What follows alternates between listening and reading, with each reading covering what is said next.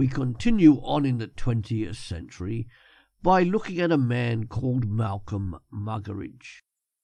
He was, by his own volition and renown, a determined skeptic and a vocal non-believer. We will look at some of what this man said and wrote about Jesus Christ of Nazareth. In doing so, I'll be taking short excerpts from two of his books, Conversion, A Spiritual Journey, and Jesus Rediscovered, which should still be available for you to purchase on Amazon.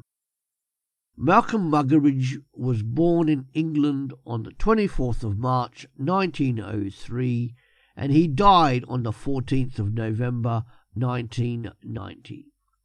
He was educated at Cambridge University and graduated in natural sciences. During World War II, he was a soldier and a spy. He was an English journalist, author, and media personality. In his earlier years, he was renowned as a drinker, heavy smoker, and a womanizer. After his conversion to Christ, however, he became a leader protesting against the commercial exploitation of sex and violence.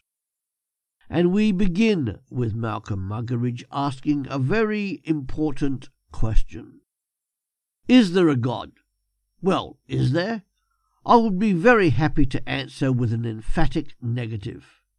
Temperamentally, it would suit me well enough to settle for what this world offers, and to write off as wishful thinking or just the self-importance of the human species any notion of a divine purpose and a divinity to entertain and execute it.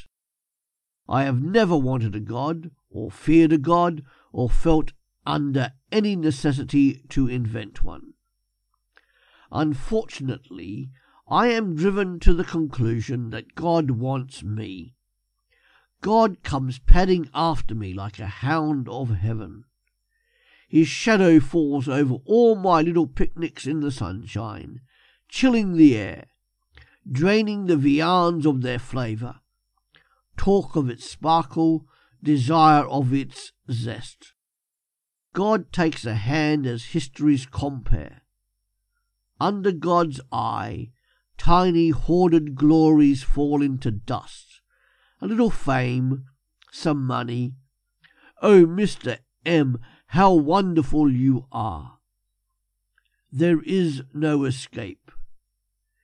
Even so, one twists and turns, and his story of God pursuing him continues, culminating in Malcolm Muggeridge becoming a Christian, but not knowing at what specific time it occurred, because for him it was a process.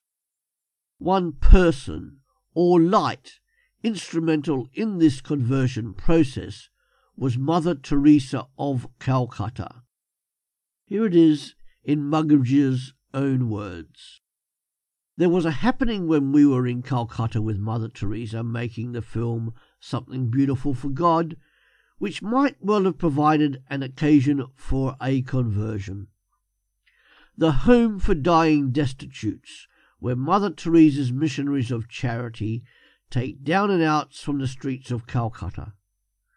Mother Teresa is, in herself, a living conversion.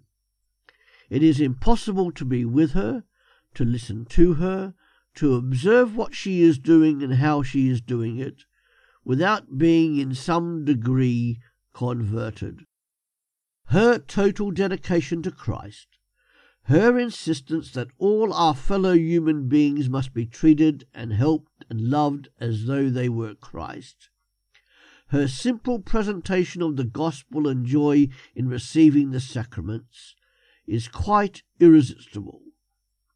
There is no book I've ever read, or discourse I've ever heard, or service I've ever attended, no human relationship or transcendental experience which has brought me nearer to Christ, or made me more aware of what the Incarnation signifies for us and requires of us.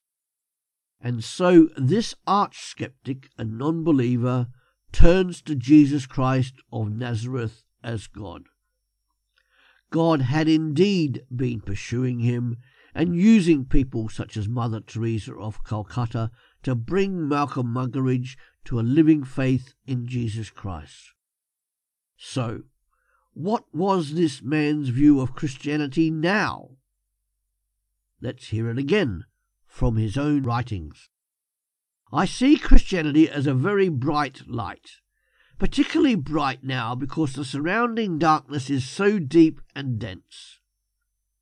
A brightness that holds my gaze inexorably, so that even if I want to, and I do sometimes want to, I can't detach it.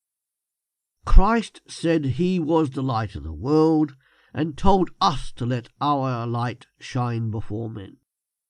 To partake of this light, to keep it in one's eye, is heaven. To be cut off from it is hell. Away from the light, one is imprisoned in the tiny, desolate dungeon of one's ego. When the light breaks in, suddenly one is liberated, reborn. Powerful words from this convert, even with a brief glimpse at what he had to say. And what is the relevancy of this Christianity to the world today? This Christianity which Malcolm Muggeridge once cast off as nonsensical and controlling drivel?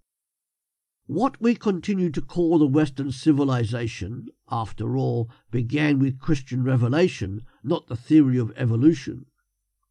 Jesus of Nazareth was its founding father, not Charles Darwin. It was Paul of Tarsus who first carried its message to Europe, not Karl Marx or even Lenin. Jesus, by dying on the cross, abolished death-wishing. Dying became thenceforth life's glory and fulfillment. So when Jesus called on his followers to die in order to live, he created a tidal wave of joy and hope on which they have ridden 2,000 years.